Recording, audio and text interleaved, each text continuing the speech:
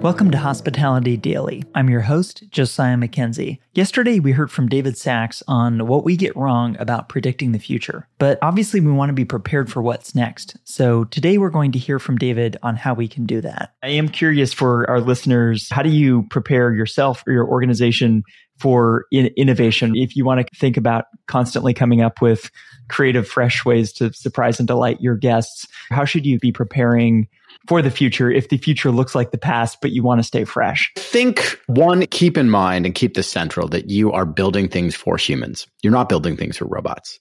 And use your own judgment as a human and your own experiences, especially during the pandemic as a human, to ask the difficult questions of, just because a robot can make a hamburger or make a cup of coffee, does this serve me and will this serve our customers in a way that actually makes them feel better and more connected? And use that as a sort of a check-in, I think, as well. And again, that question of hospitality, of does this make and elevate that aspect of the experience that people are seeking out as individuals? Because there are certain areas where new technology will make it better, right? The ability to, here's the link, click, here you go, credit card info, it's done and booked. How can I get this done as quickly as possible and to be as seamless as possible? Do I need to fill in all these forms by hand? Do I need to phone in my credit card number? These are things where are there aspects of it, of back-end systems that save guest preferences and things, and that will allow the people doing that job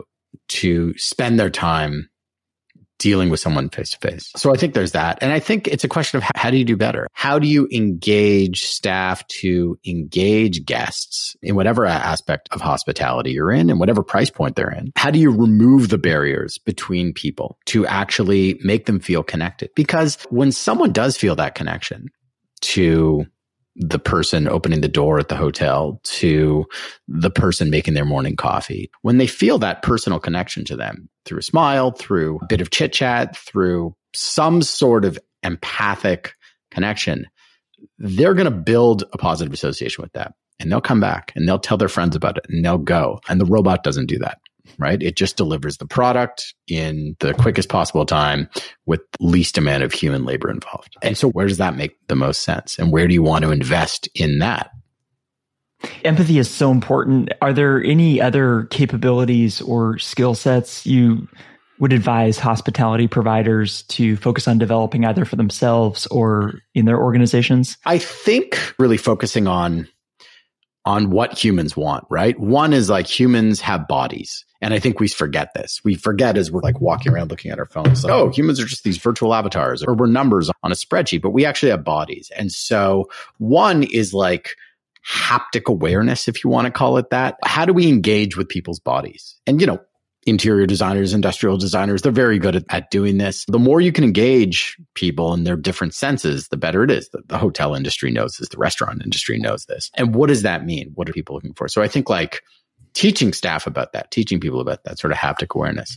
I think the other thing is conversation. We know how we want people to respond, but there is training that people can do about how to talk with guests, how to engage with them in a way that seems natural. That's not a welcome to the Gap circa 1993 or a sad Walmart greeter, but actually, how do you train people to engage with others in a genuine way? That's not a sort of forced mandate of conversation, but forges real meaningful connections. And I don't mean every time you walk into somewhere, you have to fall in love with the person, but how do you teach people to engage with others as fellow humans so they understand that and you understand that? And I think it sounds obvious, but it's something that we've been detraining people to do for very long as we put technology between them, as we make them more data-driven or more numerical or more formulaic. How do we empower the individuals working in hospitality, from the person who's cleaning the rooms or clearing the dishes to the managers and owners,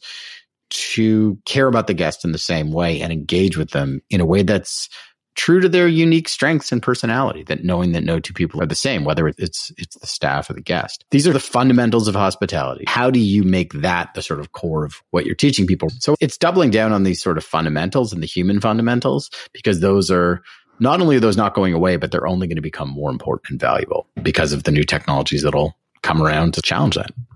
I'd love to get your take on this. Let me know by joining the discussion on the Hospitality Daily LinkedIn page. Hospitality Daily is brought to you by hoteloperations.com, my website that shows you how to empower your teams to deliver results. Every Monday morning, I publish a weekly briefing that includes new case studies, research, and how-to guides that I've written with input from top hotel operations leaders around the globe. Sign up to receive this for free at hoteloperations.com/newsletter. I'm also working on another project that might interest you. People often ask me what technology they should use to run their hospitality business. It's hard to know which of the many different property management systems is best. Rather than answering this question myself, I want you to hear the experiences of others. So I'm creating an independent guide with and for hotel operators about this. If you're interested, you can learn more and request early access at propertymanagementsystems.com. Again, that's one word, propertymanagementsystems.com. And that's it. If you enjoyed this episode, please consider sharing it with a friend or colleague. If you have any feedback, I'd love to hear from you. You can email me editor@hospitalitydaily.com. Thanks for listening, and I'll see you next time.